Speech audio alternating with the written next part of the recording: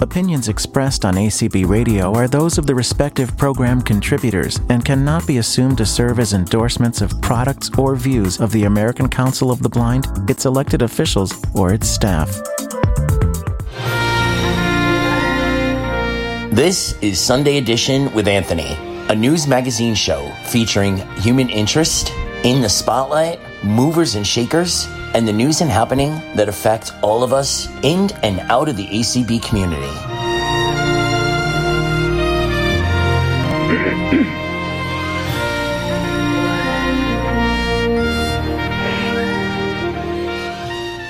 Well, good morning, good afternoon, depending on which side of the country you may be listening or joining this program on. It is the last Sunday before convention actually starts, and I am so excited. First, for the show that I'm bringing you today, we're going to talk a little bit with Judy and Jeff from California about their journey and stepping on the path to the future. In the spotlight, we'll be talking with Maria Kristich, who may or may not hold the record for how many actual treasurer positions one can hold simultaneously. And then in my happening segment, we will be having a frank, open, and honest conversation with Claire Stanley about the Affordable Cares Act and what may or may not be happening with that, as well as what we can expect going forward from the CARES Act. Before I dive into congratulating and celebrating with California, just a little bit of housekeeping. You can still register to actually participate in the convention. Registration will open back up on July 2nd. You'll be given Zoom links for all of the events and discussions, panels, et cetera, et cetera, et cetera. So if you've heard all the amazing things that we're doing and you didn't get a chance to register, registration opens back up on July 2nd.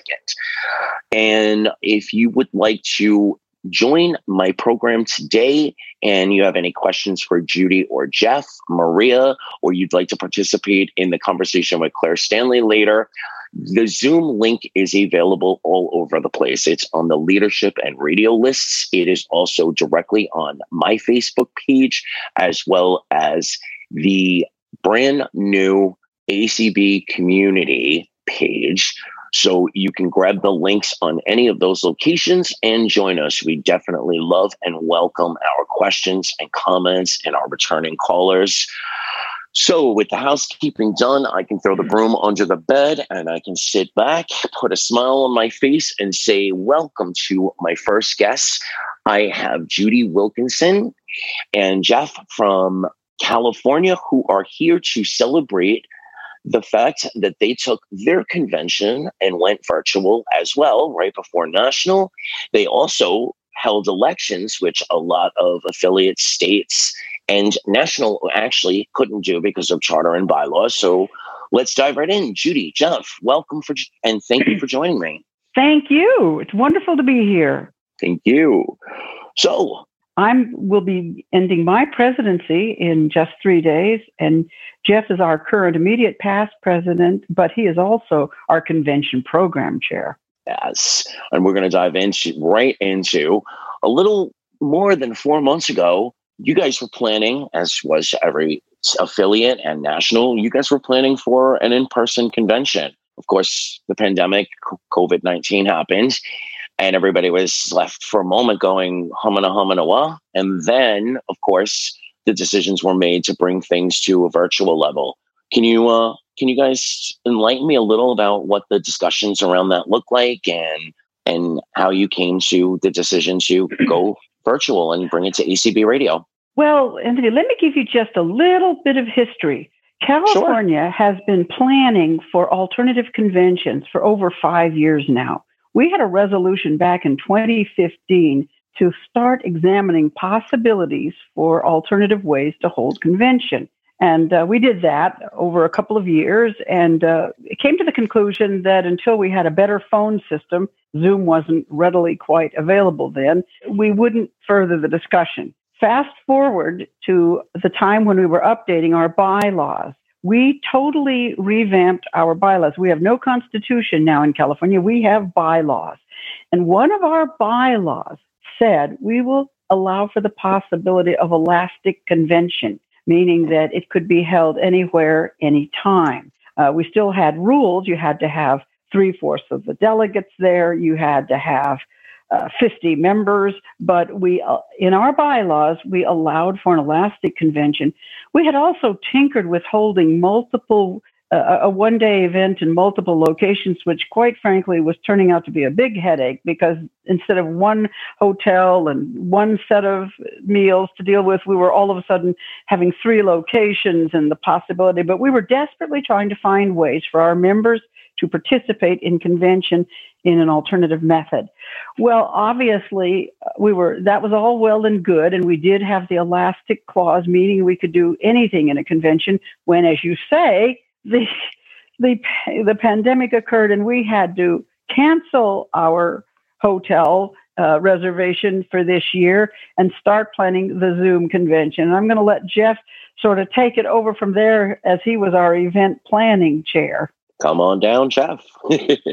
Jeff has himself muted on his end. I'm unable to mute him from mine. Jeff, if you don't pick up real fast, I'm going to take over.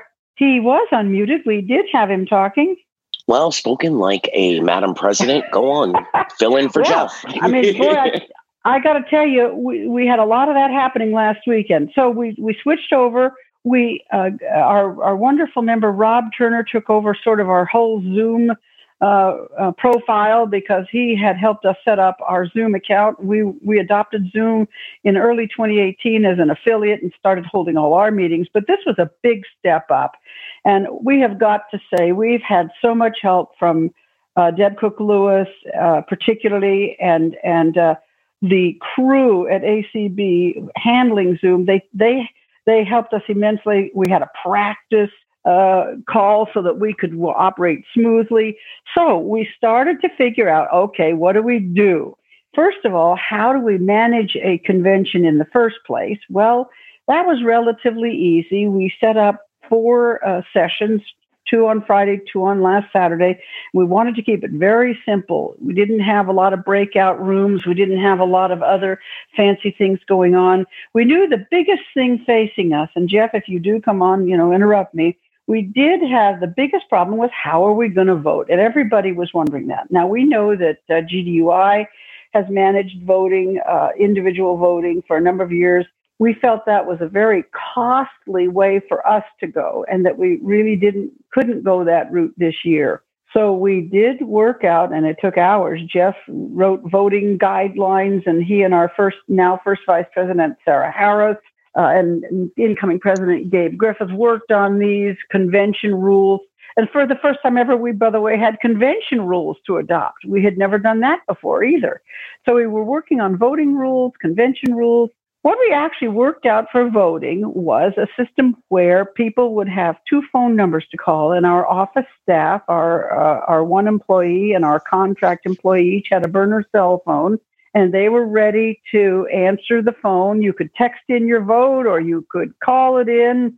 And Jeff was in the office with them relaying messages so that we could tell how fast the voting was going. We didn't know how it was all going to work out. But we divided by the way, we had 216 people officially register for this convention, more than we've ever had register for any convention ever in recent memory. And we often had well over 100 people on the call. And on voting morning, which was last Saturday morning, to say we didn't quite know how it was going to go, but we divided the alphabet into groups of 25. So A and B voted first, and then C and D, and then E through H, and so forth. We did have two contested board elections, so we voted twice. Hindsight says that next time we will probably have 1 phone number for those voting for candidate A and 1 phone number for those voting for candidate B. We were concerned if there were 3 people voting, however, but it did turn out to be a bit confusing having 2 phone numbers. Sometimes Jeff would have to say, those of you who are calling the blank, blank, blank number, you should call the other one because it's not being used very much. The second, number wasn't being used. But suffice to say, we did our delegate call in alphabetical order, and everybody heard the delegates. And then we went to this individual system, and we knew that people might have to fall off the call. We might have to fall off. I'm sorry, my phone rang. I'm back, people Judy, might have. Good. Why don't you? I'm in the middle. I'm in the middle of talking about voting. I'll just finish this then. You. Okay, so we voted. Jeff was keeping us moving along. We had originally had planned another event, like we would talk about kitchen gadgets and stuff in case people got bored. But we finally just realized that it was really important for us to manage to hold the election, and we answered a bunch of questions in between time and got a lot of issues that people had concerns about and had for a long time. It was just wonderful to chat with our members while voting was going on, and then Jeff would alert us, when it was time to move on to the next set of people voting. And then in the end, we gave time, a few more minutes for anybody who hadn't been able to vote under their letters. And of course, people jumped in ahead of time and forgot that if their last name began with P, they shouldn't vote under A or B. But we took votes whenever they came in. And of course, our staff had the membership roster. So as soon as you texted your name and who you were voting for, or as soon as you called in, they could check you off against the membership rosters. So we felt it went very well. And it took almost 2 hours for us to hold, maybe 2.5 hours for us to hold 2 elections. And that's slow. So, next time, when we come to do this again, we'll work on ways to speed it up. But we felt that for the first time voting, we worked out a way for people to be as anonymous as they could. Our burner phones were wiped clean as soon as the elections were held, so that no one's voting, was stored anywhere. We felt, and our members know our staff, and we felt that we made the voting as secure as we could without having individual, phone voting for each member. And Jeff, do you want to say? Yeah, just a few things. First, the as Judy pointed out, we had 2 elections. The second one took no more than half as long as the first one. People understood the system, and the second time they voted, the individual votes went like clockwork. I couldn't believe how fast we were done. So I think that only goes to show that there's a learning curve, not only for us as people who are conducting the election, but the voters as well. People, I don't think, stayed on the phone as long, and they got right in and right out, and it was done pretty quickly. The other thing is that, there were a few people who were concerned that we were using staff people, our staff, to tabulate the individual votes. But personally, I think it was much better that we did have people who knew the organization, who knew about the membership rosters, who had enough experience with us that we could explain it to them ahead of time. I think the vote was kept very secret. I don't know how anybody voted, even me, and I was standing there, sort of monitoring it, but I don't know the individuals, how they voted any more than anybody, anywhere else in the state did. And I think it was, conducted very well. And I think that, I'm not going to say necessarily that system would work for ACB, although I could construct a way that it might. But I certainly do think, as someone who has had at times, unenviable mission of chairing the Voting Rights Task Force since Mitch appointed me to it, that it's only going to continue the debate. We've had people in ACB that have wanted, remote voting for 10 years or more, probably more like 15. So let me dive in here and ask you, in terms of numbers, were you on par? Did you exceed past voting numbers? What did that look like? I would say about normal. I don't have the actual figures from prior couple of years, but I think it's pretty close to normal. Would you agree with that, Judy? If nothing, maybe even a little higher. Maybe. Certainly not lower. Certainly not lower.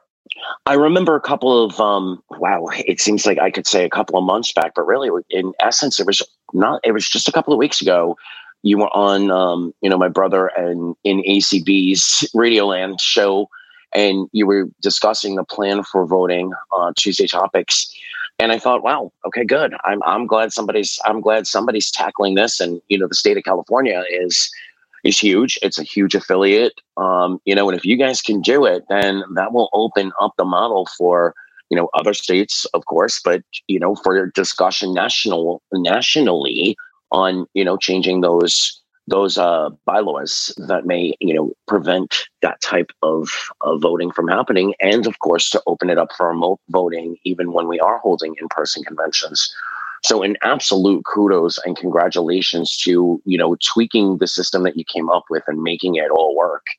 And if I could just say one more thing. We will never go back to even if we go back, or when we go back to an in-person convention, we now know we will hold a component where other members who can't make it in person will have a vehicle for participating. And, we had to do this. I don't know that if we hadn't had this absolute necessity, whether we would have moved this quickly. But having done it, we now realize it is doable and that we really can manage a secondary component to any kind of convention. Absolutely. Jeff, Judy told us that you were convention chairperson. So when this discussion started, what expectations did you have, and how did you look at what you've always done for in person and say, well, what can we transfer over, and what do we have to leave sort of on the carpet? Well, the one major thing that we left on the carpet was we knew that it would be tough to have as long a convention as we normally do. Our convention normally starts Thursday and ends Sunday noon. And we knew that was just going to be really hard to organize. So the big, what could have been losers in that were the special interest affiliates who we couldn't include in our regular convention sessions. However, we encouraged, and they did, hold their own sessions, most of which were before the convention. We got them all up on the website. Some did social things, some did, more substantive things. And so the special interest affiliates who could have come out of this feeling a little bit irritated and frustrated, I think by and large felt good about it as well. And that's really important because we don't want to leave, we don't have the same freedom to incorporate everything that ACB did. It just wouldn't have worked that easily. Maybe in the future we can, I don't know, but it was just too big of a project for us to take on at that time. But with the special interest affiliates having their chance to have their own meetings, I think it worked out well. Other than that, we had to, cut down a little bit on our convention sessions, but mainly we did almost all of what we were going to do in terms of our general sessions. So I think we were able to piece it together. It's often easier to get people that when they don't have to travel, as I'm sure you and the organizers of ACB are finding, than it is when they do. So it was pretty easy to line up all the folks that we already were talking to in terms of having them attend our convention and be part of it. So that wasn't really a problem. We got our door prizes handled. We used a random number generator, so we were able to do that virtually. And I think people liked that. I didn't like it because I didn't win a door prize. But all those people that did, they thought it was great. Judy did. I did. Yeah. So I think primarily, and I think that even with the voting, most people that I have talked to were reasonably happy with the outcome. They know it was a little bit clunky, and it could have been handled a little faster. But even learning the Zoom lessons we learned with the individual votes, I think all of it is a learning experience. And as I started to say before, I think it's only going to have an impact here and elsewhere. And I think as Judy said, whatever we do next year, there will certainly be a hue and cry for those who are not attending to be able to vote. Can I just say something else about, sorry. Yeah, no, go ahead. I was just going to say something more. In a way, yes, we usually have our convention Thursday through Sunday, and we pack in a board meeting, nominating committee, credentials committee. But in some ways, this did linger out, because on June 1st, we had our first timers meeting. A couple of days later, we had the credentials meeting, all via Zoom and all sent out. The nominating committee, only the Zoom link was sent to members of the nominating committee. They met a week before our convention on the 10th of June, and we announced the results from the nominating committee right away so people would know who the slate was. And then, as Jeff said, we had all the special interest affiliates with their meetings spread throughout June. So in a way, it was spread out more, but we got things in. And I'm happy to say the things that we didn't get in, we were going to have a sort of an affiliate roundup where affiliates were going to get a chance to talk about what they do and so forth. And we were going to have sort of our kitchen gadgets fun while we were voting. Those two events are still planned and will be held in the next, little while, so that we do finally end up having all the pieces, even though they're spread out somewhat more. We will have gotten in, I think, all the pieces. And frankly, in some ways, spreading it out a little bit more instead of having to rush here and rush there. I mean, for the first time, I got to attend all the affiliate meetings, which I never would have gotten to do, if they were like the guide dogs meet at the same time as the transportation committee, at the same time as the library users. So we were, as my little presidential message at the beginning of the program said, it's an ill wind, that blows no good. And since we had lemons, we were going to make a lot of lemonade. So the one area where I think we could improve is dissemination of our program. This time it only got disseminated electronically. I never got it properly recorded.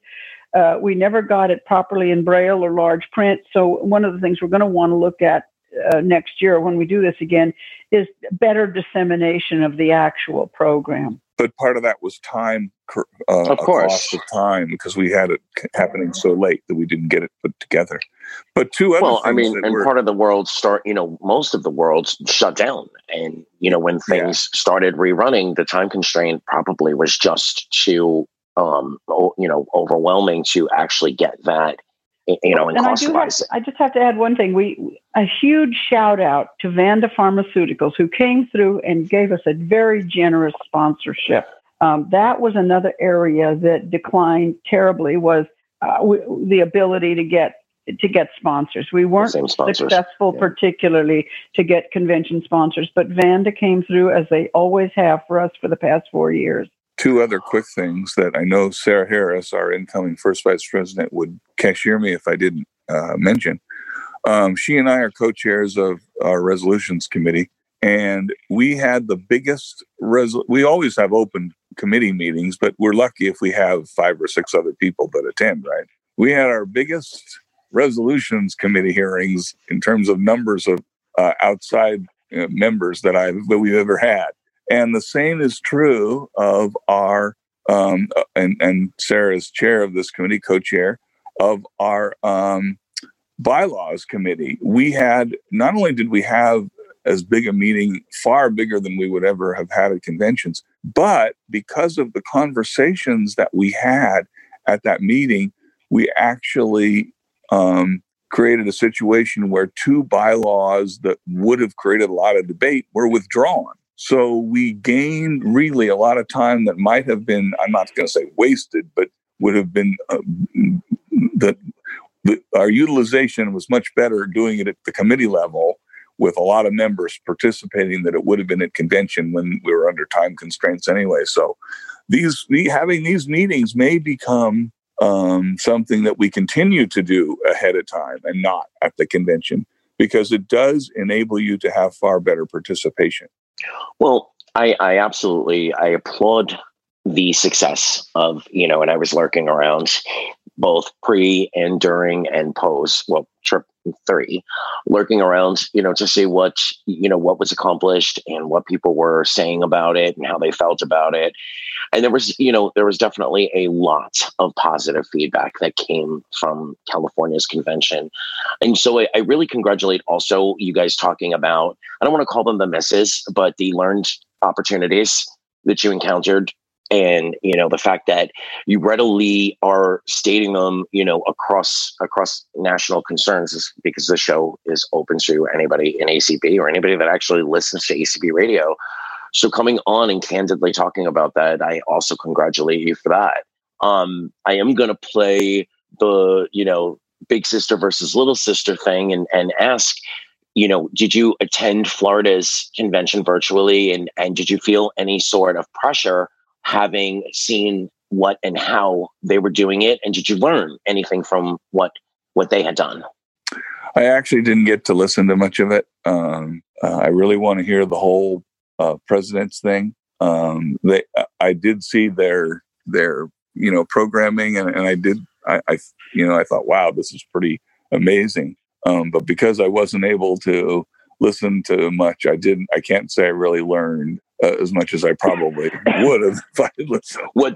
What we definitely learned is that they should have done the president's thing much later on in the day so that everybody could enjoy that. 8 o'clock in the morning was harsh, even for those of us in Florida. But I didn't listen either, but I had been on a call with Paul Edwards and Sheila Young on a Tuesday Topics. So I heard a lot from the two of them on that show about what Florida was planning. And that, did certainly help my thinking. But I too did not listen to so much. I don't know what you mean. The president's thing when they had all the past presidents. And yes, if you're going to have a key panel, don't do it at 8 o'clock in the morning. And that's why we began our first session early afternoon on Friday, had really 3 key presentations Friday afternoon while people were fresh. Friday evening, Cindy Hollis joined us as our keynote and did a fabulous job. And then people had to listen to me for 40 minutes and Jeff for another 20. And Jeff did a great job of keeping people awake after I'd put them to sleep. And so our Friday session always has remembrance of people we've lost during the past year. So we tried to keep the sessions lively. And Saturday afternoon, we not only had our the rest of our business stuff, but we had our virtual banquet presentation. So we wound up so people would keep interested with our awards ceremony Saturday afternoon. Well, 2 of our biggest state affiliates, the sister one being Florida, of course, are currently led by strong, well-respected, forward-thinking women. I know that you have a couple more days to, kind of crack the president's whip, and you are handing that over to Gabe. What about your presidency are you most proud of? And what are you looking forward to in the new leadership for California? Well, I couldn't be prouder of our officers. I think my biggest accomplishment was keeping the doors open, frankly.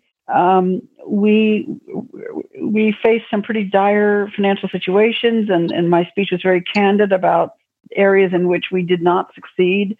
But I feel, bridge the gap between sort of the older generation. Our incoming president and first vice president are around 40.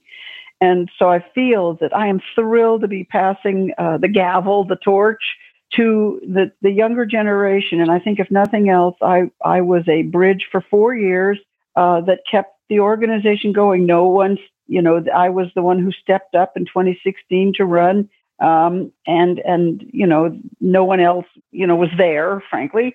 And I feel very proud of the fact that I've held the organization, together. And I'm a very outspoken, and I am a strong presence. And my board would tease me a lot about I forget to have motions because I think I should just be an autocrat. But I'm very proud of the past 4 years. And the point being that just lays the ground for the fabulous sort of next geners coming up behind us, with us now. So I'll give you another thing that I think Judy should get some credit for, but she won't get very much, but she deserves it. We have the potential in a grant that we've gotten to hire up to 10 interns, blind people from throughout our state, and to work on an energy related grant in terms of talking about time of use, peak times being tough, being where you don't want to use as much energy. I won't go into the details, but the main point is we have a chance for the first time in really 25 years to make a huge impact on employment of our people, our members and non-members alike. And not only is that important in the short term, but if we succeed and we do it right, it could lead to us being able to do similar things like that in the future. And that's what we're all about is, what's more important than employment? So, and Judy's the one that laid the groundwork for that. So I don't know how it'll work out, but we really have an opportunity to do something that for our members. Everybody in listener land, I really hope that you are applauding right now, because that is actually something that will carry through in so many legacy areas, giving the opportunity for employment and the fact that if the partnership is successful, it may open doors for other avenues like that. Kudos. Congratulations. That absolutely does deserve a round of applause. Tell us a little bit, either one of you, about the incoming board, the incoming new elected officers. So I think, as Judy already pointed out, I'm very optimistic, not only about the incoming board, but we've had board calls where we've had, 30 non-board members on the call and or more. And so we have our president and first vice president, as well as our treasurer, are all in the 40 range in terms of age, and so that as well as several of our board members, and I think that will provide for innovation and new thinking and new leadership, and every organization has to have that. And so I am extremely optimistic for the first time in a while about CCB, the fact that we under Judy's leadership have turned the corner, and I think we are going to be heading in a very positive direction in the years to come. Madam President, he actually answered the question I was going to ask after, but could you give ACB at large your thoughts on, you mentioned, the next gen, and you mentioned the youthful energy that California is now capitalizing on. Could you give me a few words about that, and then actually introduce the new offices, the newly elected officers? Excuse me. I'd be delighted to. I had a conversation. By the way, Gabe would have been with us this morning, but he is active in his church and was leading a Zoom meeting for the youth, I think, the youth group this morning. So he sends his regrets and would have been here if he could. I had a conversation. Yes, I had a conversation with Gabe on Friday afternoon. We have been talking. We've been joking that wireless caller calls me every Sunday evening, and I feel very good about the fact that I have been involving Gabe more and more for the past year and a half. I mean, I knew the transition was going to be short if we had a June convention and he had to take office on July 1st.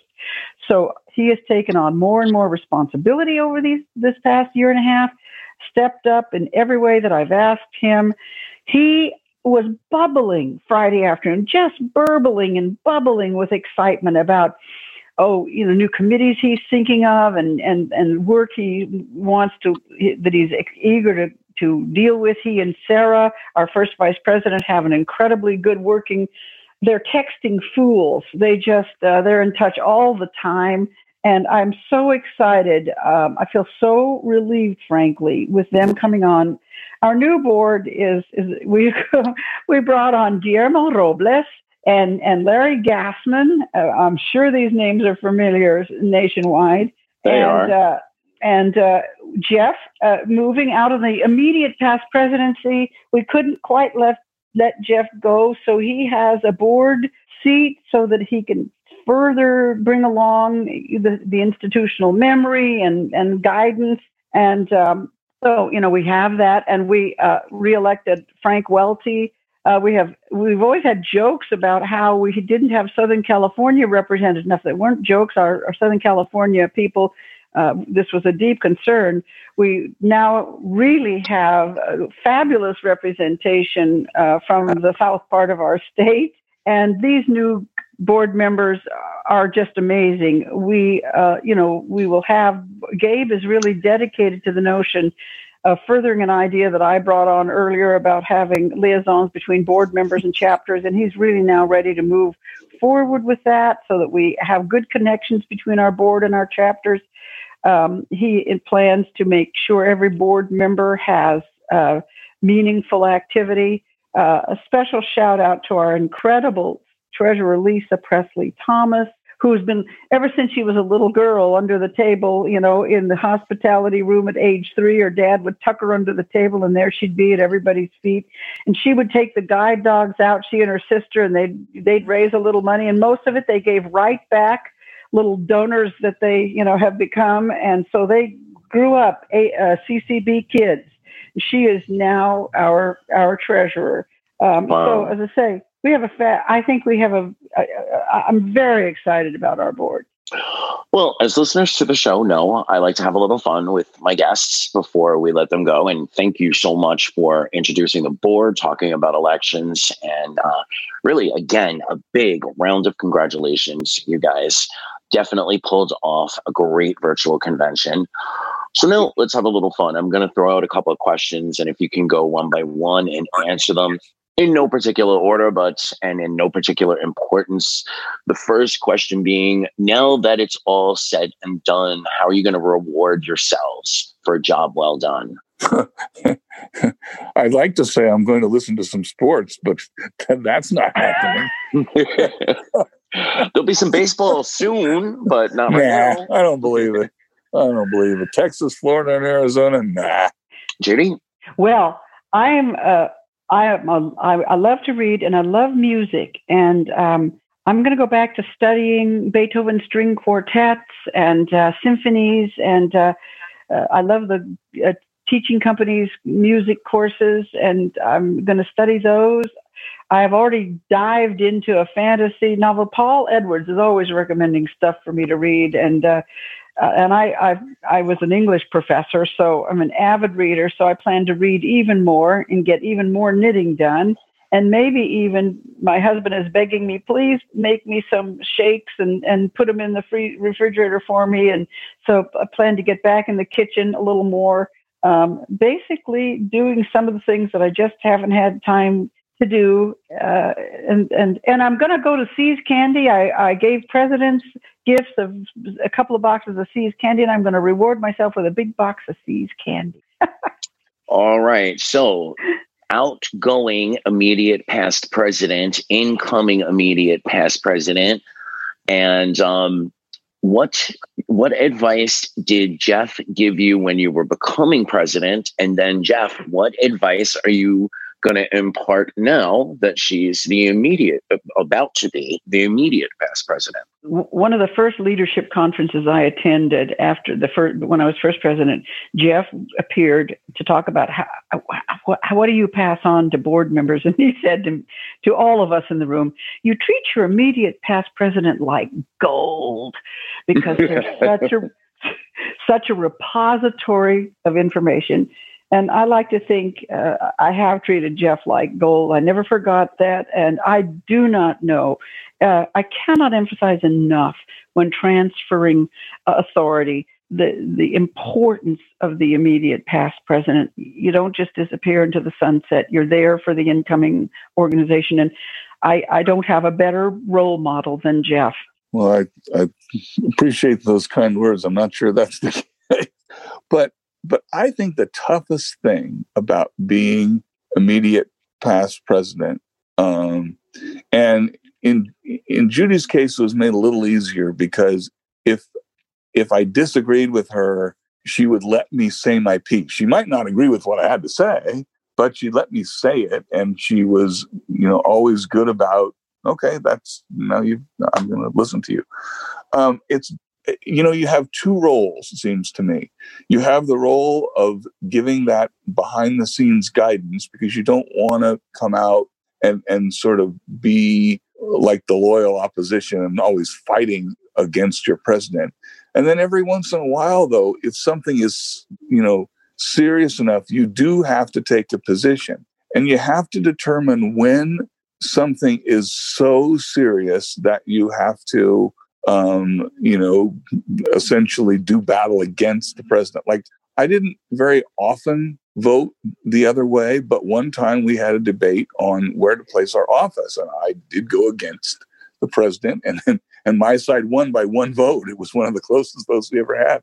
But it's not an easy thing because you want to further the president's agenda, and that's really an important role of the immediate past president. And so you have to be very careful about, taking public positions that oppose the president. So that's, I don't know if that's great advice, but that I found that to be the toughest thing about that particular role.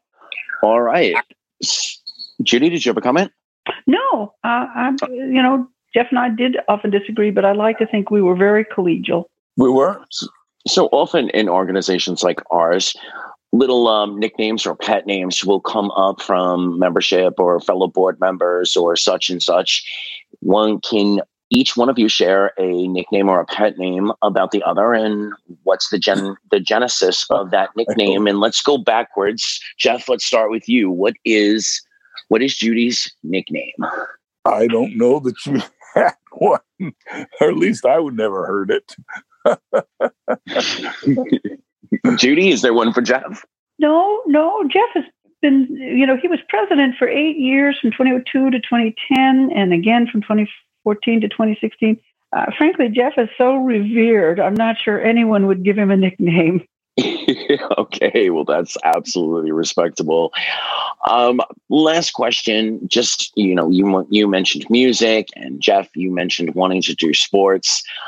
If you could adopt an initiative into California and or national about some sort of recreation for our members, what and how would you want to adopt that? Well, I think I would like it to be some sort of fitness challenge. I don't know the details of how it would work, but I mean, there should be prizes. There should be minimum goals.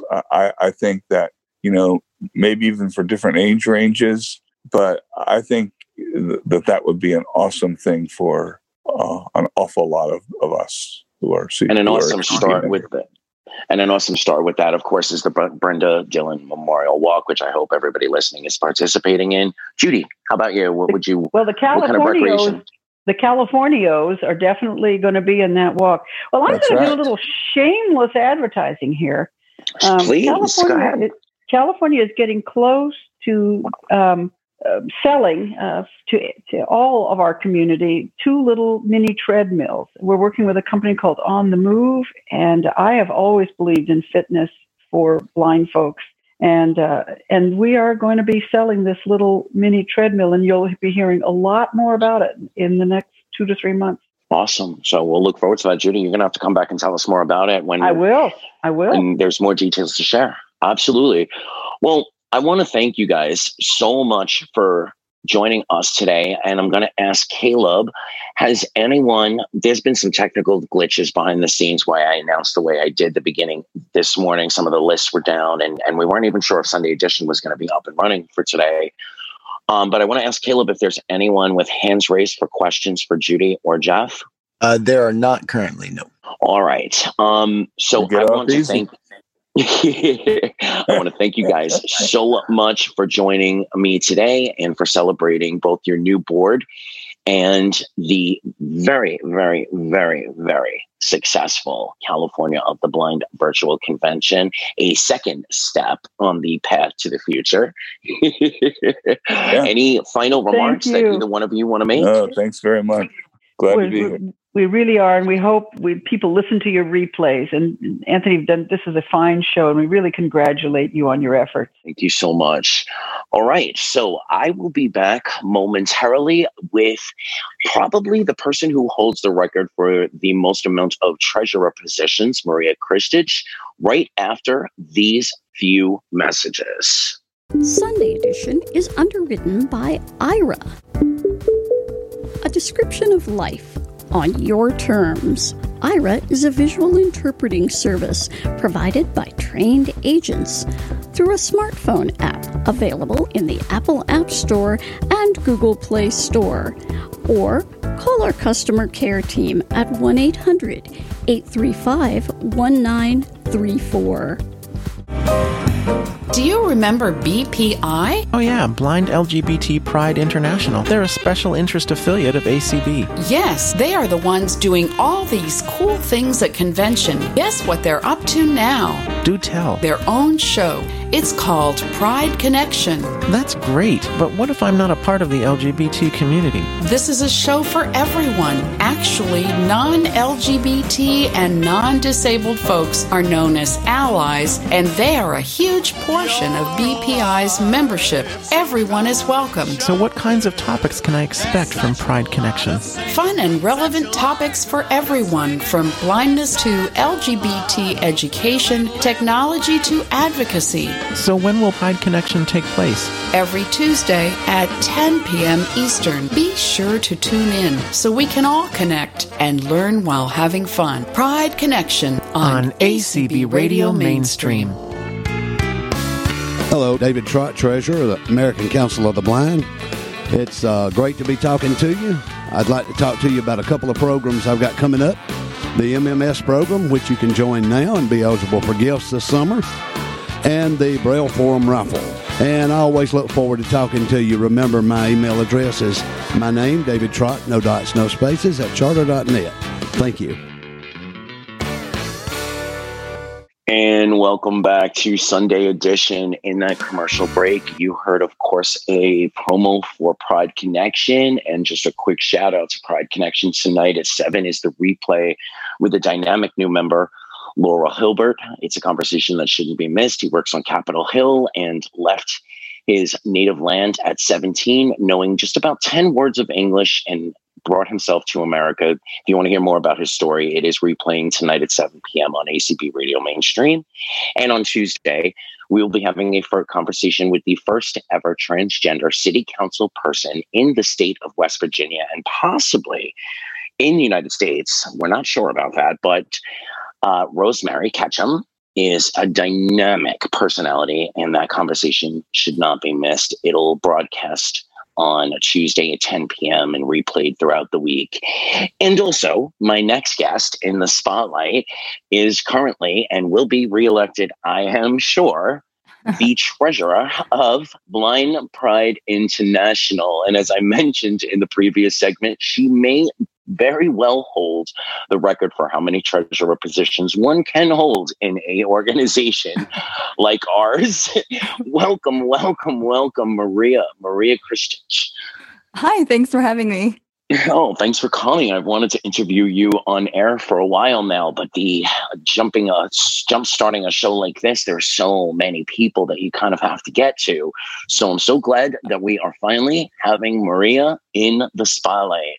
Maria, can you tell us a little bit about your journey in life and your journey to ACB at large? Then we'll jump into those pesky facts and figures that you have to deal with. Well, thank you. Yeah, I'm originally from Bosnia. I came here to the U.S. in 1993, and so essentially had my education here. I turned 5 a couple of months after we came, so I came with my family, and so I had all of my elementary school and onward in U.S. in a small town in New York. I was the first blind student at my elementary school, and then middle school and high school, and had a TVI who was blind, and that really, I think, helped in terms of not only having supportive parents, but also having someone who was blind who could, start to answer all of those questions about how things were done in alternate ways. I had my first, I got my first Braille and such has always been very important to me. me, and had gotten my first computer, or actually type of internet-capable device at the end of my 8th grade year when I got a Braille note, and then got my first computer starting in high school. And so really from there, I met a lot of other blind people through internet mailing lists, and that also helped in having questions answered. You know, how do you know as a blind person when the water is boiling? And, you know, how about knowing the colors of clothing and labeling things, and just all the different daily living things that we all go through, and technology questions and such. And so I, after high school, so I hadn't, you know, been formally involved in either of the blindness organizations, but I had gotten exposed to both of them through different mailing lists and such, and receiving their publications. But I hadn't really been interested to join, and went through college, did my undergrad in economics, and then my graduate work had my MBA with finance focus, and JD with a finance transactions, which is a business law focus, and then now I'm a senior financial analyst with the Dormitory Authority of the State of New York. And so in that intervening time in between when I finished grad school and when I started my job, so this would have been around 2016, you know, I really started, I was kind of looking for that, you know, connection. I wasn't really doing as much in that gap year. I had some time, and, you know, I thought to myself, well, let me look, you know, let me look at the two organizations, and, you know, see really what resonates with me more. You know, I'd heard other people's perceptions, you know, in environments. For instance, when I went to get my guide dog in 2011, you know, there were people from both organizations at the school I went to, which is Leader Dog, and Leader Dogs for the Blind in Michigan. And, you know, but again, I'd heard, you know, kind of outside perceptions, but hadn't really, you know, formed my own. And so did some research into both of them, and, you know, really the emphasis on collaboration and negotiation within ACB, and the flexibility, the, you know, allowing of different points of view, and being actually opening and welcoming to different points of view, the, you know, strong foundation in, you know, democracy, having, you know, term limits for officers and such to bring a diversity of, you know, perspectives, that really spoke to me. And, you know, in terms of, and then we can dive into it a bit more, but in terms of my first actual involvement in how I joined ACB, I didn't actually join at large. The first affiliate that I had joined was the GDUI affiliate, the Guide Dog Users Special Interest Affiliate, because I knew as a guide dog user, that was something that I was very passionate about and interested in. I'd heard on the GDUI website some of their convention presentations, and, you know, I felt that I wanted to, you know, meet other guide dog users and find out what was going on in that space of guide dog advocacy. What were, you know, some of the current issues? I had experienced a few access denials myself, but, you know, wanted to find out what was going on in the larger community. And so, you know, I didn't initially, you know, join thinking, oh, let me see what, you know, I can do. But I think that, you know, kind of just started. I had the gap year, and I think, you know, volunteering is a really important aspect in the job search, that you're able to answer that interview question of what have you been doing in the meantime, with something more than just I was looking for a job. And but you know, I think my initial reasoning was just to, you know, connect and you know, find that sense of community and get involved with that advocacy. But you know, as time went by, it kind of, you know, turned into, okay, how can I, you know, use my skills to assist the organization, or, you know, how can I learn new things from this as well? Well, you know, famous last words, never broadcast that you have multiple degrees in finance in a nonprofit organization. You not only volunteered, but pretty rapidly became part of leadership in various affiliates, of course, Guide Dog Users. What was the path like from volunteer to sitting on the board and counting all the beans and making sure they're deposited in the slots they need to be deposited in. Yeah.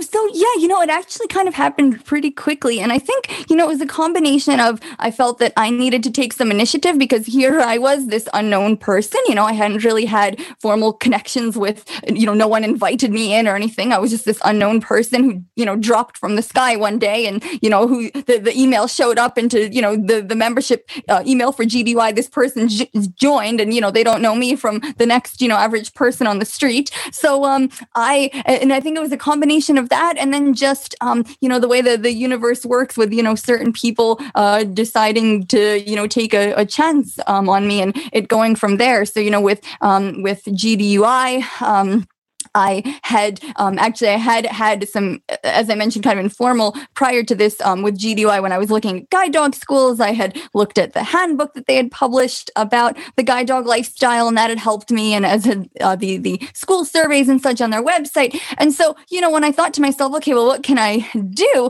I looked on the website and saw there was a finance committee. And so I sent an email to the chair of that committee explaining my background and why I was interested and such, and asking if there were opportunities. And she wrote back saying, well, that's a board committee. So, that's not something that you can do at this time. But based on your background, here are these other skills. And so I had joined the bylaws committee, again, with that legal aspect of my background. And then, she chaired the products committee as well, which chooses the products that we sell at convention. And so I became a part of that. And then I also became she's president of Guide Dog Users of New York, our GDUI's New York affiliate. And so she invited me to check that out and such as well. And so, I think just, the fact that I was, enthusiastic about the topics and participated in meetings and such, allowed people to kind of get to know me a bit. And then, so, my name now, I was on, a couple of committees, and then,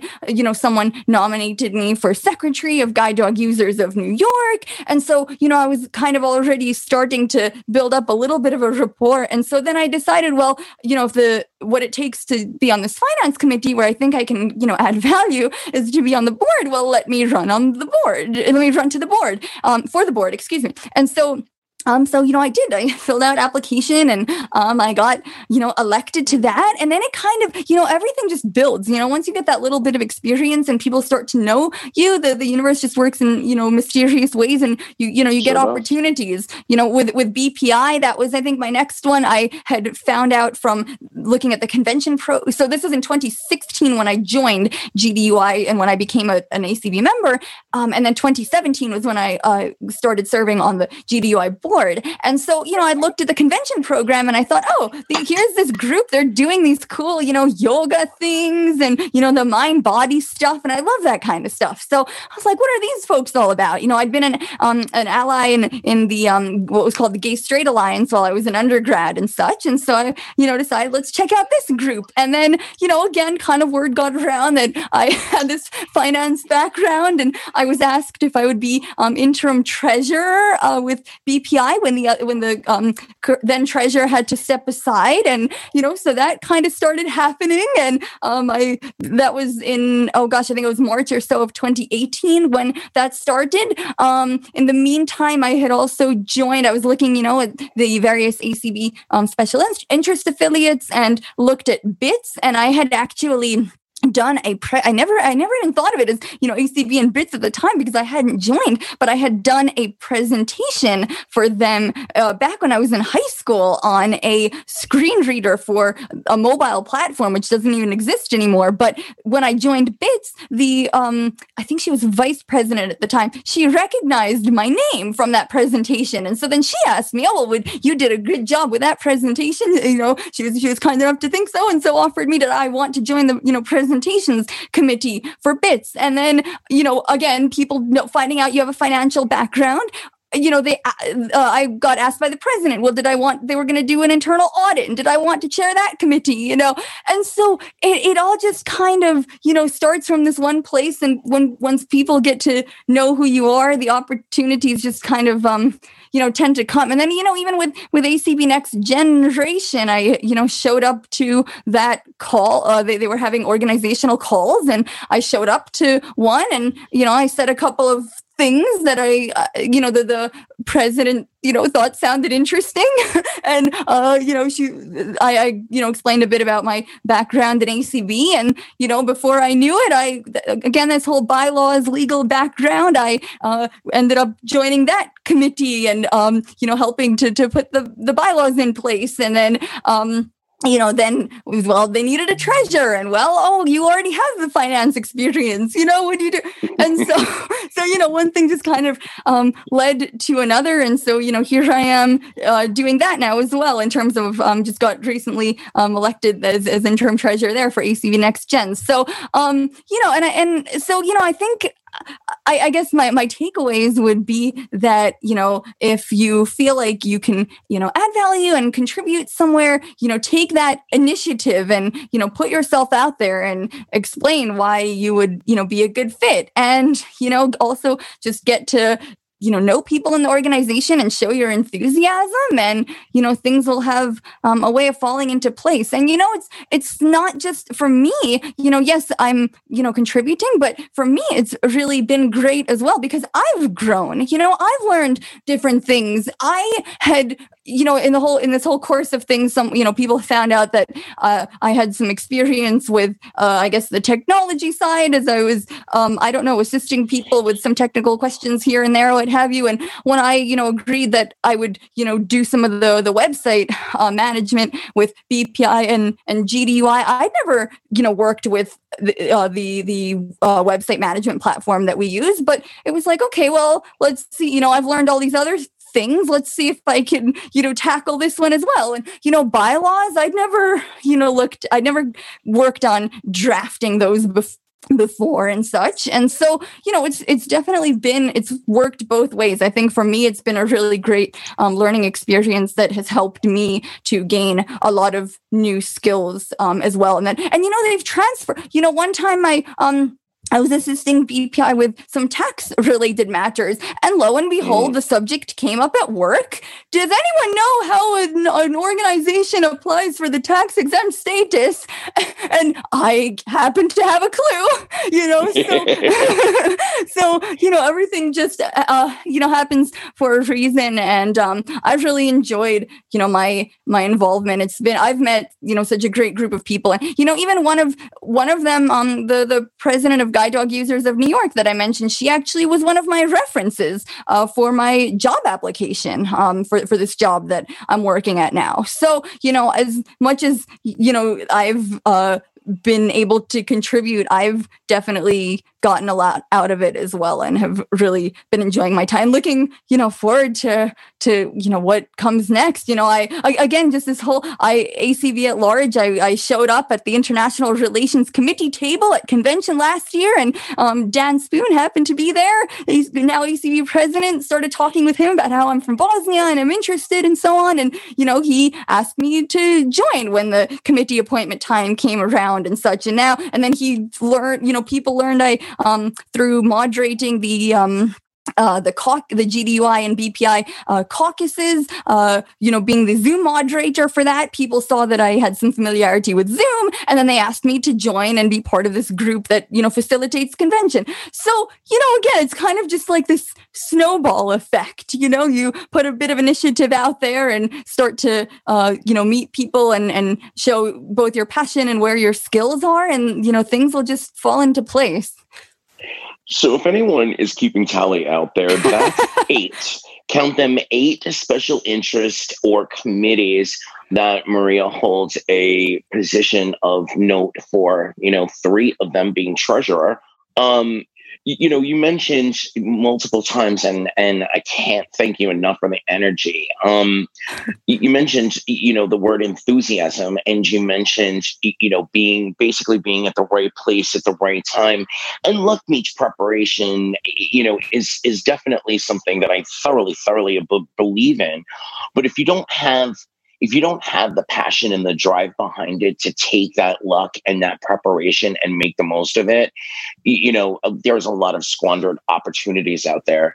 I know you were listening to the last segment, and Judy and Jeff did a great job of basically giving their perspective on, multi-generations, the coming generations coming up and needing to have their place at the table, needing to have their voice, incorporated into the organization at a national level and, or at a state leadership level as such and such and such. Can you give us your thoughts on, our generation and the generation behind us and why it's so important for us to add our voice to ACB, and more importantly for ACB to listen and enfold and encompass our voices? Sure. Well, I think that's a great question. And I think, both generations can learn, from each other. And I think, I think, from just a practical standpoint, our younger generation is going to be the future leadership of ACB. And so I think, it is important from a sustainability perspective to, welcome and enfold this group. But, I also think, there's, this generation, no matter what I say, I'm going to, generalize. So with that disclaimer, but, for instance, this generation is, generally, say savvy, for instance, with social media or from the, technical aspect. And, I think the older generation can learn from us on that front. And also just from, younger people, someone as a student or a younger professional just starting out in their career, they might be having some struggles that either, the older generation can, help them with something that they've been through. So to serve as this model of this will pass, you will get through this, or they might be, we might be having some challenges that the older generation, didn't face. So it allows them to, stay in the loop and such as well with topics that they may not have either considered or may have considered from more of a distance than they would have if they heard from the younger generation. And, in turn, I think, the younger generation hopefully gets a mentorship opportunity or even just an example, to see, okay, this is leadership, following through on commitments that you say you're going to,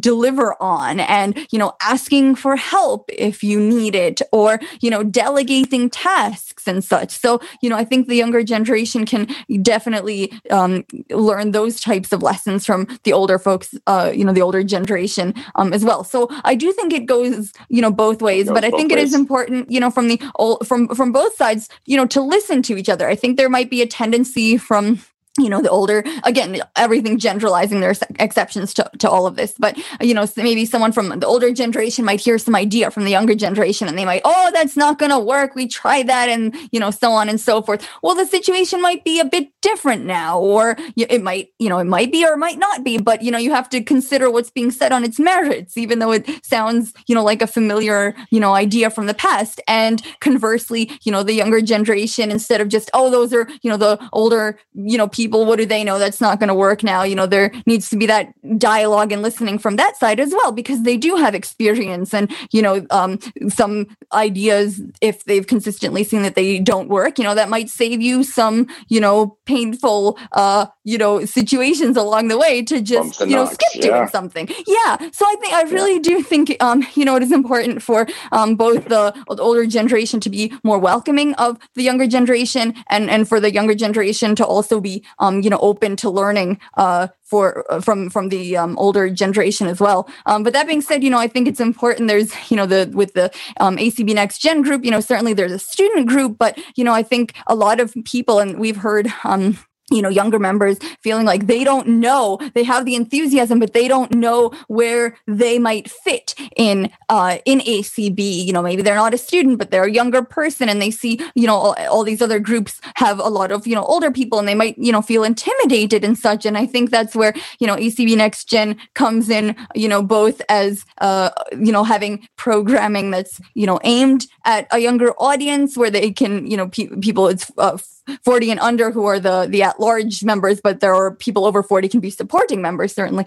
But, where groups and meetings where people in this age group can share their experiences, but also to be that bridge. If you don't know where to go, well, look, there's this group of people who are in your age group who have come together. So look, there are younger people. It isn't just you. And then, to serve as a bridge that, okay, you're joining us, but hey, look at all these other, affiliates that we have, that you can also join. So, I hope that this does, bring younger people in, and I hope that it helps to make to change the perception that we certainly are welcoming to the younger group, and I'd like to, again, like I said, both ways. I hope that the older generation. When I wrote my mail to there were people older than me who were getting my mail about joining the GDUI committees and such. And luckily they didn't say, oh, they're that younger millennials, they're lazy, they don't do anything, they feel entitled, whatever the stereotypes are, right, of millennials. Luckily they said, okay, well, she sounds, sincere. Let's give her a chance. So, again, I feel that it goes both ways. But I definitely think it is great from a younger membership recruitment standpoint that we have the Next Gen, because I think it is the first, formal affiliate like this in a blindness consumer organization for people of this age group. And I hope that it helps to underscore the, the perception and the reality that ACB welcomes younger people. Well, in keeping with this topic of conversation, I first want to tell a small little story. I was on one of the membership coordinators, formerly known as Van Winkle, Cindy Hollis's calls, and there was discussion about things revolving around COVID, and the discussion came up about gas lines in the 70s, and there was a lot of information that was shared back and forth, and I remember thinking to myself, if these conversations were happening more, and of course the community calls exploded, but sure. That's, yes. That's absolutely that in a moment. But if we were having these conversations more, we're all learning from each other. These are some new ideas that our generation and the one behind us, because we're relatively close in age, and then these generations above us who walk the path and who, sometimes cut down branches and had to rebuild, portions of the path, that experience. Absolutely. So in keeping with the tone of the conversation, I'm going to shout out again to the membership coordinator, formerly known as, she's now Cindy Hollis. She's done an amazing job of corralling youthful energy. You are part of yet another initiative in ACB. So we were at 8 before. I guess we're going to go to 9. I don't know. By the end of this call, we might be in double digits. But you are also working behind the scenes at convention in, I don't know, does Cindy call it her squad? What are you guys? I don't know if we actually have a name yet, so that might be something for her to work. I know she has the posse with her membership volunteers. I don't think we have a cool name like that yet. We have our little list is called the Zoom trainers, but that's not quite what we're doing. We're more the facilitators. But yeah, first of all, so yes, definitely huge shout out to Cindy. And I think I was on a Tuesday Topics call that she was on. I was listening to it, and a younger person got on and said, I'm interested, but I don't know what to do. And, she came right out and said, call me and I will find something for you to do. So, again, just fostering those connections and bringing people to the group. And it's really amazing to see these community calls and the community group and just so much of more connection that everyone feels with the national organization and between conventions. It's definitely amazing.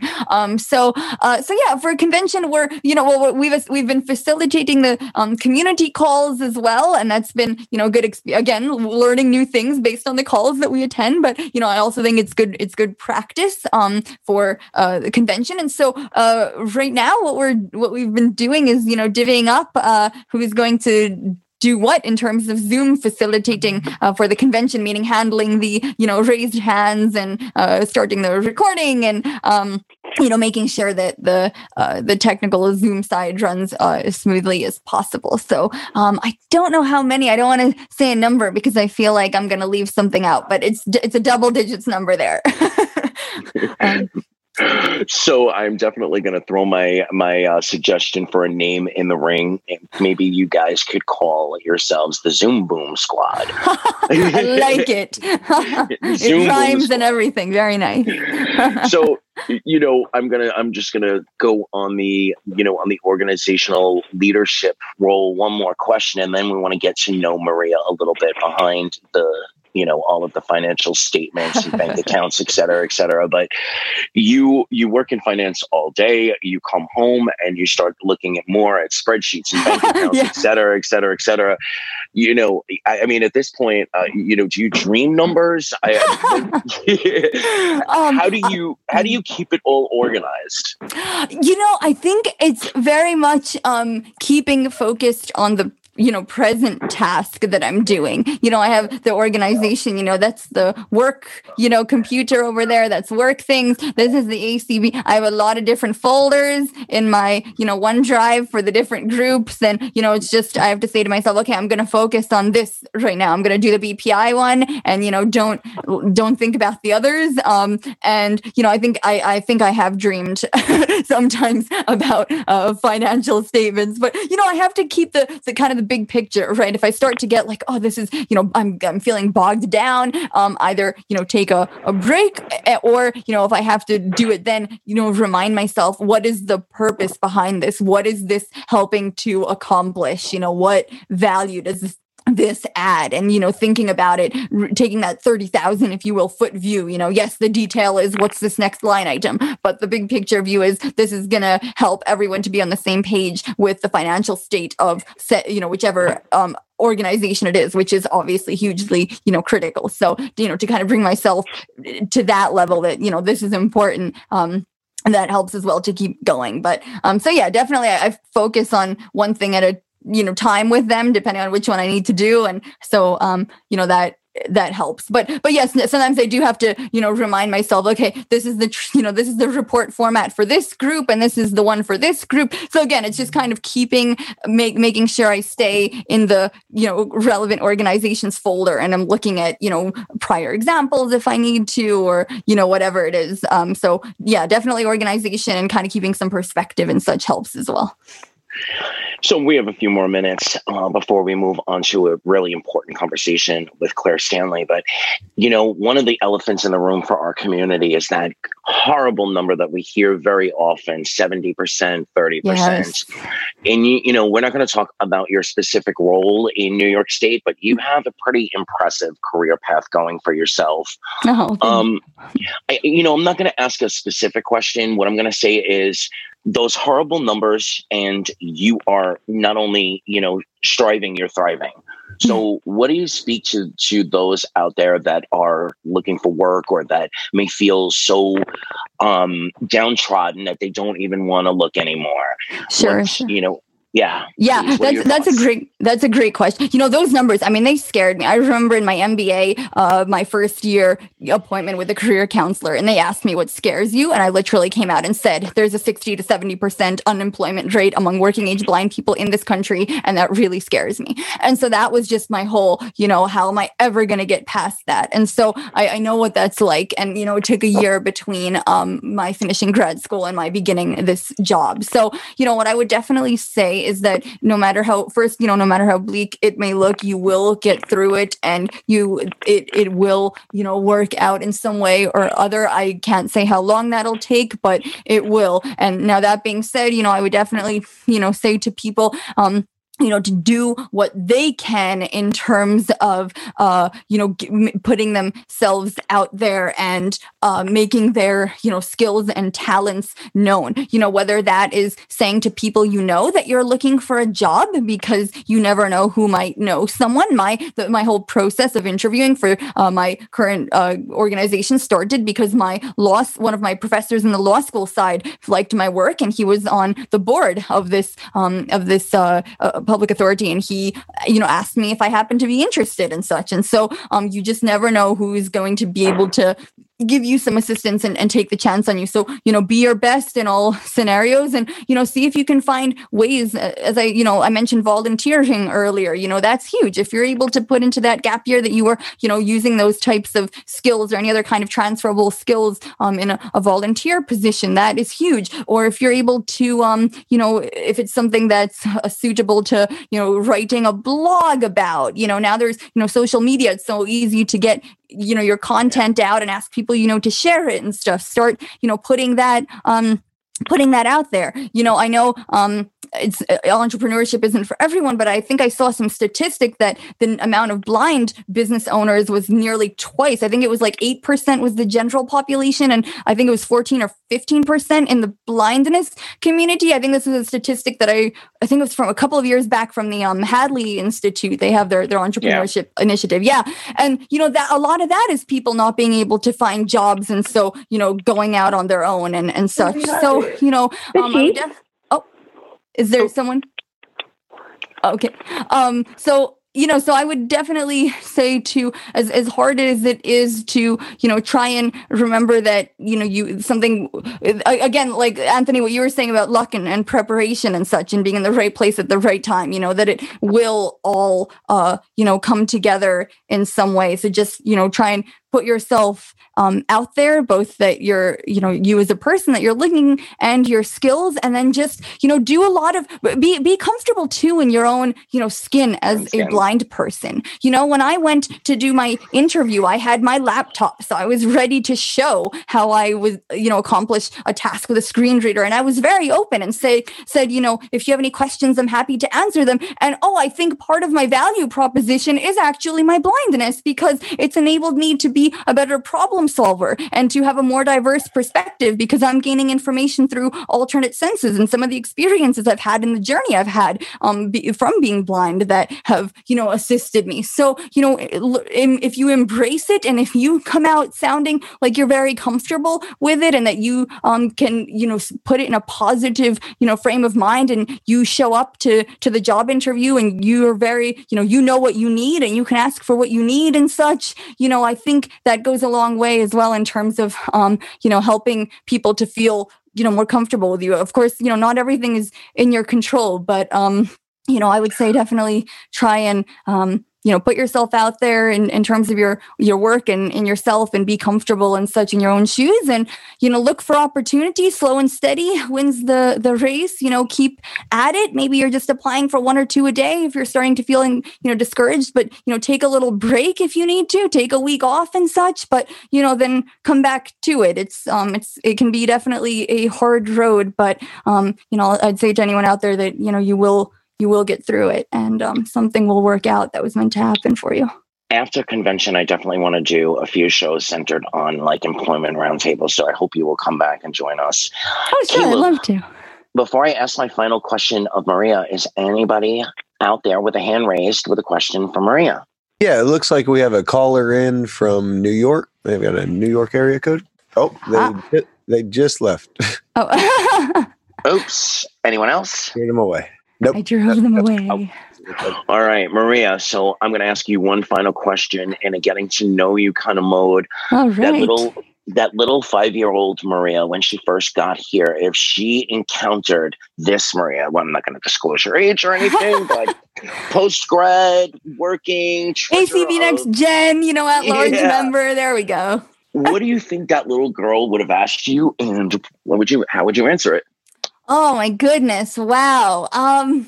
Gosh, I think she would have asked me, am I going to be okay? Because it was so scary. I didn't speak English when we came, much less anything else. I didn't know anything about blindness skills. And I think, as much as you don't think about things, when you're little, I think there's just so much of this unknown, and so I think definitely I remember, in school it was initially quite hard to fit in and such with the cultural aspect as well as the blindness, and so I had a bit of a tough time. So I think she would ask if things would be okay, and I would love to very much tell her that not only will they be okay, but they will be absolutely fabulous. and they will be just the way that they were supposed to be.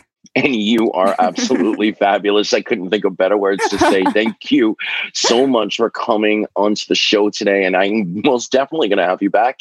I'm coming back after this break with Claire Stanley. We're going to be talking about the Affordable Care Act and the CARES Act and the difference between the two. Please feel free to stick around. Thank you again so much, Maria Krstich, Treasurer and ACB Board Member, BPI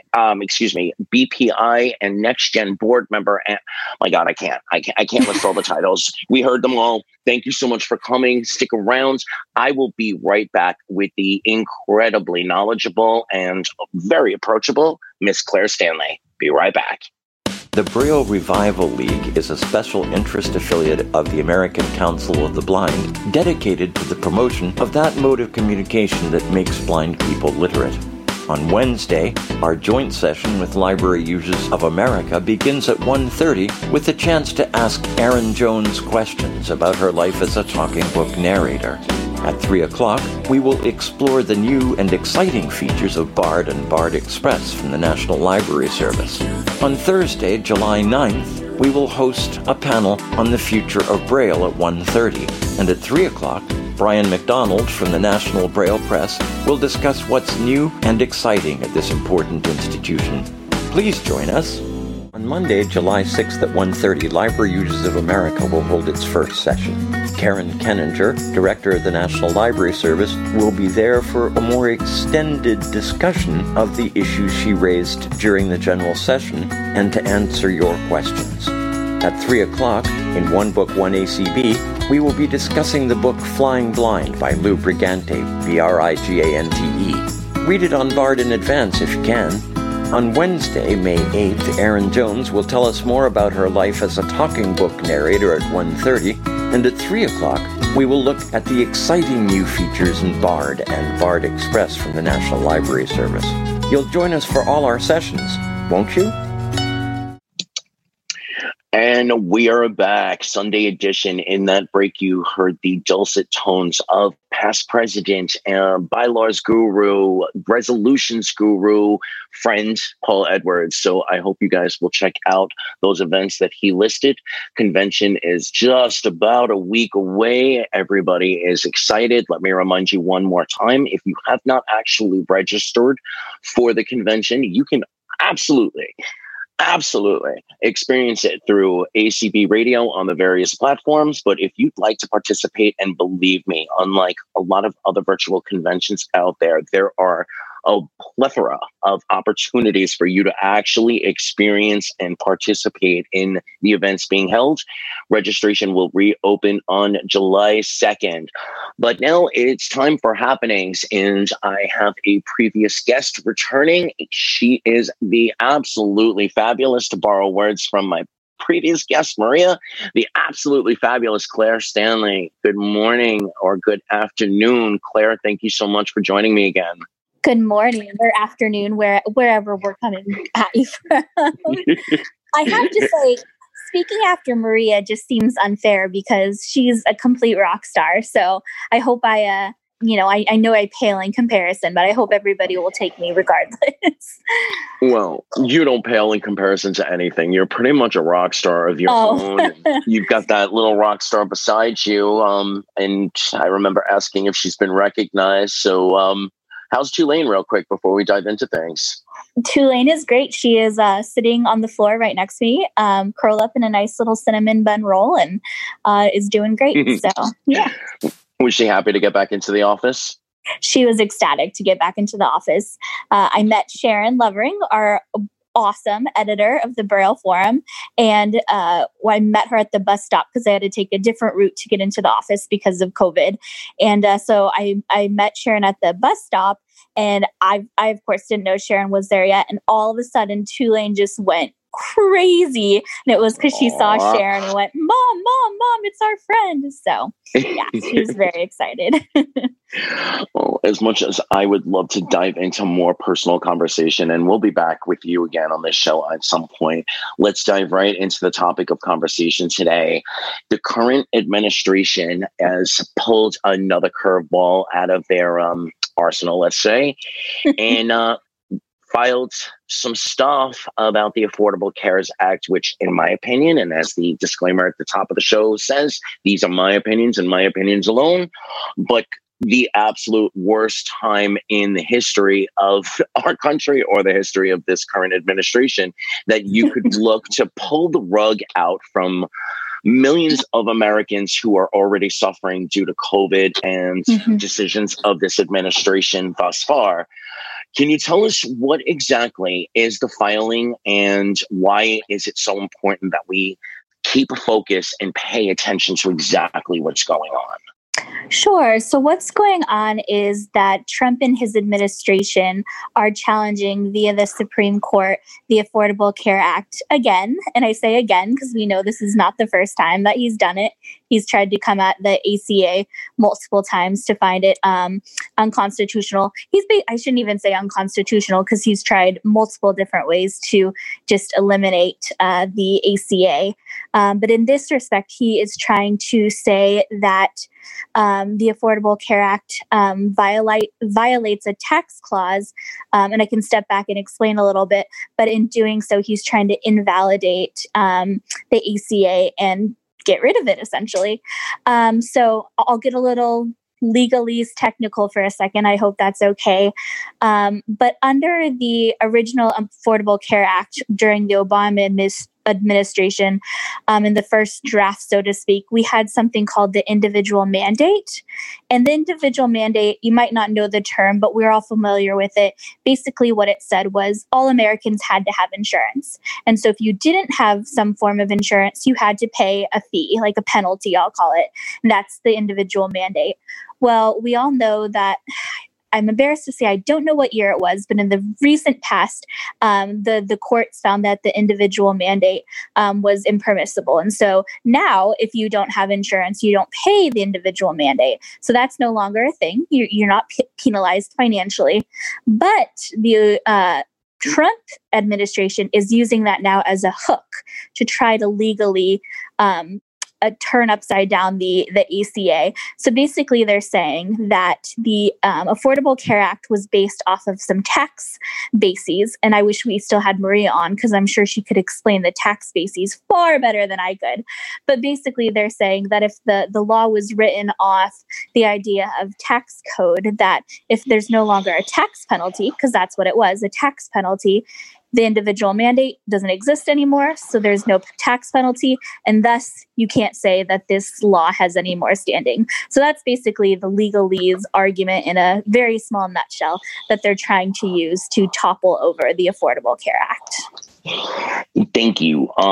You explained it so much better than I ever could.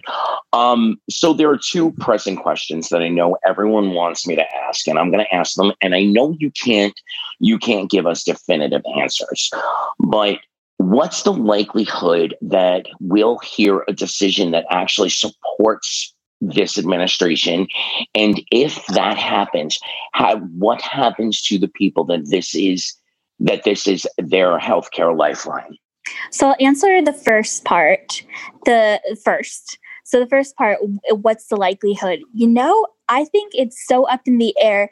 And I say this because if you would have asked me even just a few weeks ago what I would think, I'd say, oh, well, the court is very much stacked toward a favorable Trump administration.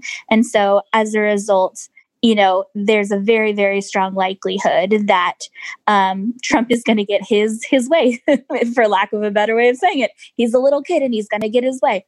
That's probably what I would have said even just a few weeks ago. But we saw the Supreme Court ruling that came out. I apologize, I don't even know how many weeks ago now, but it was the employment case that came out for LGBT rights.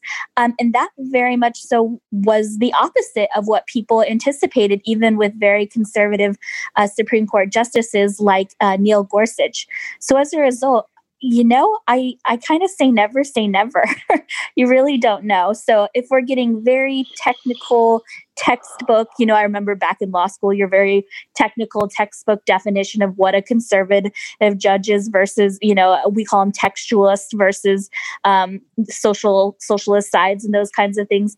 Yeah, it doesn't look good, but at the same time, I would not be, scared because we just don't know. It's so unforeseen which way the justices are going to go. So long answer to say, I just don't know. Before you actually answer the second question, I'd like to ask, I've seen certain opinions about that decision and also about the DACA decision, the Dreamer decision. And in the Dreamer decision, a lot of people feel, myself included, that the decision wasn't actually, hey, you can't do this, but for lack of a better way of putting it, you're too stupid to have come to us with the right way of not doing it. Is there any way that this filing falls under that category? That's definitely a possibility. I heard the exact same thing that you heard, that a lot of people did say, yeah, if your argument was better based off of a different hook, that you could have been successful. I heard that exact same thing. So that's definitely a possibility.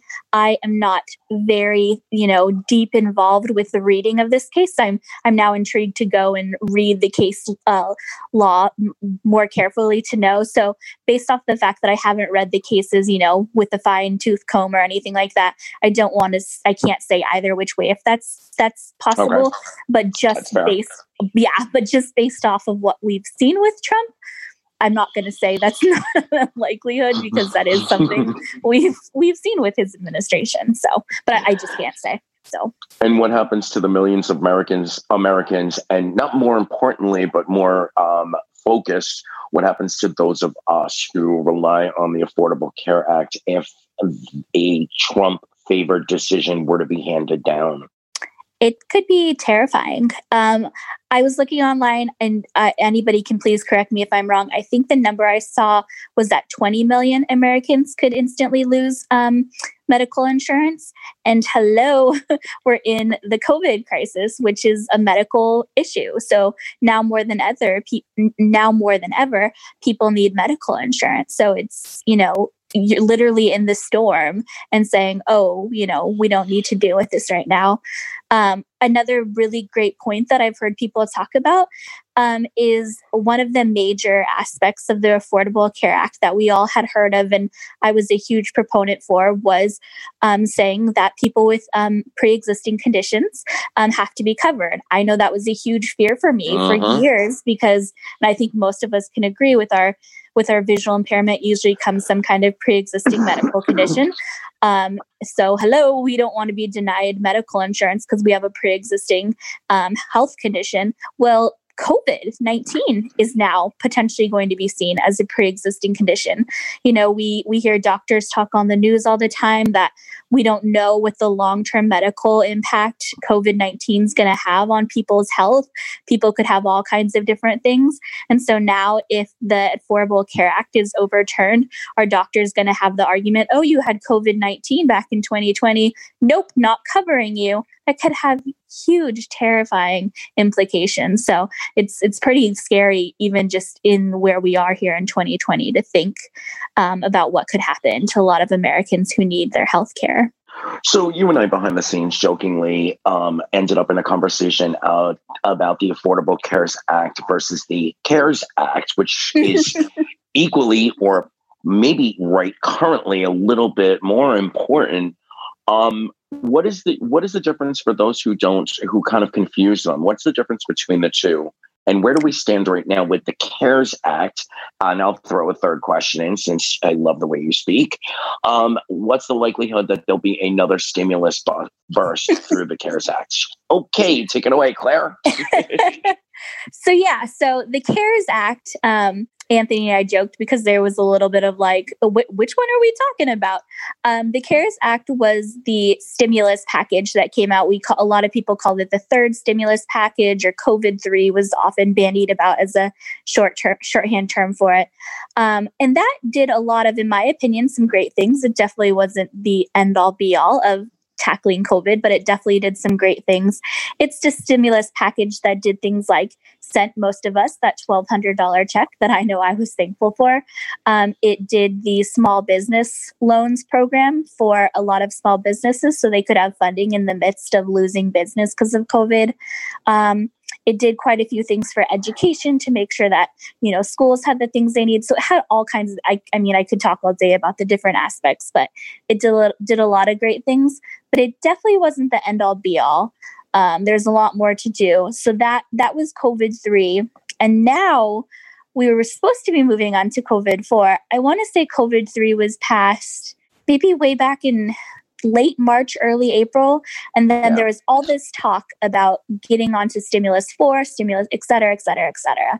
In fact, I'm very fortunate. One part of my job that I love is the advocacy and outreach specialist is my interaction with Congress. So I had quite a few what usually would be in-person meetings on the Hill, but have now become virtual phone calls. And so I had quite a few phone call meetings with congressional staffers who said, oh, I bet there's going to be something like 5 to 8 different stimulus packages. That's what people were guessing and anticipating, which I laugh at now because here we are at COVID-4, the 4 stimulus package, and we are stuck. So if there are going to be 5 to 8, we'll see how long it takes to get 5, 6, 7, 8, and so on. So that's kind of where we are. The 4th stimulus package is what people are calling the HEROES Act, is the affectionate term that they're using. It was passed in the House, I believe it was. All kinds of very exciting and very helpful ideas, but it's become extremely partisan at this point, and people believe that the draft out there that was passed on one side of Congress is probably not going to go anywhere. Now, that's the pessimistic perspective, but we're realistic people. We know that the partisanship is, or I should say bipartisanship, because it's one party won't work with the other party, so it's hard to tell where we'll go or if it'll get any steam. But at this point, we're in the end of June and things still haven't moved. That's a lot later than any of us ever anticipated. What are the most salient sticking points, and what are a few of the points that you think could be agreed upon to, if they were to restructure it to get it passed? That's a good question. I don't know too much of the nuts and bolts of HEROES Act. We haven't been looking into it too much. I can talk about some of the things that we at ACB are really interested in. There's some language out there about voting access. That's something that I'm sure you guys know if you read Dots and Dashes or listen to the podcast or things like that. That or listen to Sunday Edition. Or Sunday Edition. Clark and I are working really hard on, because accessible absentee ballots has always been something the blind community has been passionate about and wants accessibility, but COVID-19 has just accelerated that need, because I either have to tell a sighted person, please fill out my paper ballot, which causes me to have to reveal who I want to vote for, or I have to take the risk of my health and go down to the polling place where other sighted people don't have to do that. So anyway, the Stimulus 4 package does have some language on making accessible voting. It's not the most in-depth. We'd always love for it to go, further and have more stronger language, I should say. But at this point, any language is positive language. So that has been potentially included in the 4 stimulus package. We've also been talking about more funding for education in the 4 stimulus package, which is something we're very much so behind. Of course, our one frustration always is that the language doesn't go specific enough to explain where education funding should go for special ed students. Always the problem, right? They're like, oh, we'll fund education, period. And we're like, but it needs to be more specific so the special ed kids don't fall between the cracks. There's definitely talk in the HEROES Act about that as well. More fun. There's been talk, who knows if it'll happen, but there has been talk about a second recovery rebate for Americans. You might hear people call the $1,200 check either the recovery rebate or the economic impact payment, the EIP. So there'd been talk about another round of recovery rebates. So those are some of the big ones. We also had been talking about getting the FAST Act, as we call it, or the Transportation Act in. For those of you who went to the leadership conference in February, thanks for coming. That's one of ACB's imperatives, and that's dealing with more accessibility for surface transportation work. So things like accessible intersections, more funding for paratransit and alternatives to paratransit, things like that. And it has to be passed. It runs out in 5 years. So it has to be passed by late September, or I should say the last day of September. So there's a lot of talk about just plopping that right into the stimulus package and kind of saying, oh, well, we have to do it, so we'll just drop it on in there. So there's talk about that going into the fourth stimulus package as well. But that's to be seen as well. So yeah, those are just a few different aspects of things that we've heard might fall into the stimulus package. But I must say, I like to think I'm an optimistic person, but I'm getting a little pessimistic with this fourth stimulus package because it's just taking so darn long. And this, Democrats versus Republicans, I think they're all guilty that people just keep stalling each other, and we disagree with each other, so things just move so slowly. So I think, we as ACB members know that you and Clark are extremely approachable, and if and when you can answer any questions or offer any advice or help, et cetera, that you are absolutely there, just a phone call away in the national office. But let's go with Affordable Cares Act first, and then the CARES/HEROES stimulus acts. What are some trusted resources that you would suggest the listeners can go to if they want to learn more, if they have questions, et cetera, et cetera? Those are really good questions. So the Affordable Care Act, I don't have too many great links off the top of my head because it was a little bit before my time at ACB. But I know of a couple of great organizations that we work with on a regular basis that could give some great research for those. I am blanking on the names of them. So is it okay if I shoot you over some links that you can post? Absolutely. Okay. Absolutely. Yeah. And I will post them. We are really fortunate at ACB to work in a coalition called the Consortium of Citizens with Disabilities, and it has representatives from all kinds of different disability advocacy groups. And so within that group of organizations, we have some who focus very heavily on healthcare, which I am forever thankful for, because healthcare is quite a maze, a labyrinth of obstacles to go through. So we have some great healthcare experts in the midst of that group. So I'll get some ACA links from them that we can share with everybody. And it's very much a state-by-state issue as well, too. Like voting. Yes, very much so. All right.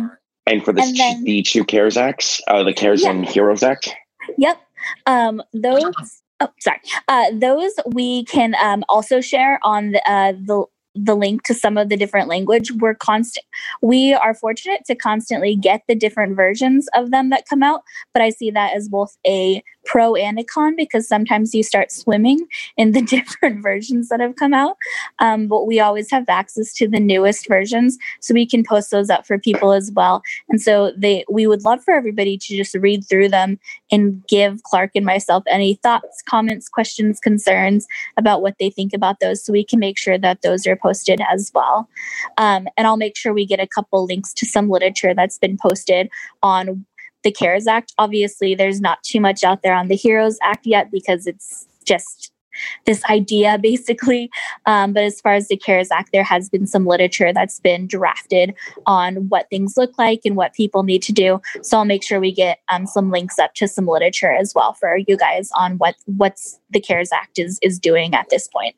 And I know I would never ask to really put any more work on your plate, but is there a bullet point kind of reference that we could look at, or have you and Clark drafted anything up amongst yourselves that could be shared with the listeners if they so wish to kind of get it in bullet point form?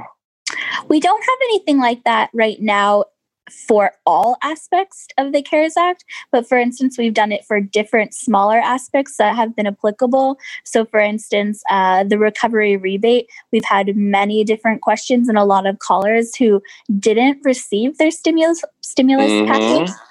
So we have drafted up a few different things on that because it's so frustrating. So those that we have drafted up, I can definitely get to you guys. The bill, or I guess I should say the act, because it was passed as a whole, we don't have something fully inclusive of everything. But we'd be happy to, as we chip away at it, if there are areas that are of interest and importance and concern for people, we'd be happy to go through and do that. So it's at this point, it's kind of on an as requested basis. If you say, I work in education and I really need to know what this looks like, we'd be happy to dig deeper into that. But as a whole, it was hundreds and hundreds and hundreds of pages. So no, we don't have anything that looks at the entire thing. So. Well, as I mentioned, Claire and Clark are extremely approachable. They're happy to offer, assistance and or knowledge and or resources to go to. So first and foremost, if you have a specific ask, a specific need, they are very approachable. Caleb, I think we may have a question or two. Is there anyone waiting? Lori Scharf came in. My former state president, Lori. welcome. What would you like to talk about today? Lori, please unmute. Lori, by the way, will be a future guest in my next couples show, which will be sometime after convention. There'll be 2 weeks break for Sunday edition, and then I'll be back fast and furious with some great shows. Lori, are you unmuted yet? I'll plug anywhere I can. All right. Claire, while we're waiting for Lori, can you tell us a little bit, give us a little tease about the advocacy boot camp that you and Clark are running at convention? Perfect segue. I was about to ask if I could make a plug. So great minds think alike. Yes. So the advocacy boot camp, as we call it, and all the years I've been on staff at ACB, we've done it, so this is my third summer. First year I did it with Tony, and then last year with Clark, and now Clark again this year. But I think it's something ACB has done for many years because we think it's very important, is the advocacy boot camp. And we take a couple of hours to get those who are interested in a room and just talk about first, what is advocacy? What is it? How do you define it? And what does it look like? Then we look at the different forms of advocacy models that we have here in the US. So what kind of different ways can you do it? Do you instantly call up a lawyer and file a lawsuit? Maybe that's not the right way to go. Maybe you should, approach it in a different way. So we look at different ways you can advocate both for one person as well as for an entire community of people. We also are doing some interactive hypotheticals because we always like to see people put into practice what we talk about. We also have a great panel of actual ACB members this year who are going to talk about their own lived experiences with challenges they faced, forms of discrimination because of their blindness, and how they tackled those, how they advocated for themselves. And we also are very excited to potentially have a guest speaker this year. I won't say who for sure because nothing is officially nailed down, but just as a teaser, there might be a great speaker this year. So we're very excited. And you will get to spend 2 marvelous hours with me and Clark. I'm sorry, Clark has to be there, but we'll have a great time. We're really looking forward to it. And it's in the prime time session this year. It's from 7:30 to 9:30 on Thursday, the 9th. So right on East Coast time. And again, we're really looking forward to people to participate. It's one thing for us to read some notes of what advocacy is, but I really enjoy having that interaction. So those hypothetical, the hypotheticals we'll do where participants can actually answer our questions, and then the panelists. I'll even do some name dropping for our panelists. We have Jim Kraut from Florida. We have Brooke Jostad from Colorado, Sheila Styron from Kansas City, and Rebecca Bridges from Virginia. Rebecca. I apologize, Rebecca. So we have a great panel of participants here to talk about all kinds of different advocacy realms. Well, Eric, don't punish Claire tomorrow morning if you're listening. I heard my fellow ACB radio host, my brother in radio, Paul. Do you have a question for Claire? Paul, if you can unmute yourself, or Lori, if you have unmuted yourself, please feel free to jump in. This is Lori. Welcome, Lori. Okay. I just wanted to say thank you, Claire, because there's a lot of stuff that was incorporated and people just don't understand the implications of different aspects of it. And I can actually send you stuff from Cornell if you want, from their coronavirus program, just so it might give you guys a little less work. And we never say no to additional information that we they've got some good resources up there. And I just want to say I thank you for coming and discussing all the topics. Yeah, of course. Thank you. Well, thank you so much, Lori. And I look forward to talking to you soon after convention. Paul, were you unable to unmute yourself? Caleb, are there any other raised hands or questions waiting? I do not see any other. No, Anthony. All right, Claire. I know it is a long way away, but I know that you guys also, work fast and furious. What might we expect for imperatives for leadership next year if the world, and we pray it does, leads in the direction where we can have an in-person leadership weekend? You know what I mean? That's a great question. Usually not long after convention, so in just a few weeks, we kind of start putting our feelers out for which imperatives are going to be applicable for 2021. Sounds strange to even say that year. How are we already going into 2021? But the way we determine imperatives is by looking at what's really going on in the United States and what's really essential for the blind community at that time. So I promise I'm not shrugging off the answer, but I'm saying this because we want to hear from you guys. We want to know what's really timely for the blind community. There's always, of course, issues that we have had our eye on. For instance, the Medicare bill, the low vision Medicare bill. It's something that's been an imperative for a couple of years. And sometimes I think people might think, oh, why are we doing that again? But we do it because it's so important. And as we all know, legislation tends to take a while. It chugs on slowly but surely. So I can't say for sure that'll be an imperative, but for instance, it's something that might continue on. So that's one imperative we might see again. But again, there are things that we don't even know yet, and we want to get input from you guys. I have a feeling that COVID-19 has opened up the door to new imperatives we didn't even think about before. So long story short, we're still determining, we're still going to see what goes on in the coming months because of COVID. But most importantly, let us know what you guys think.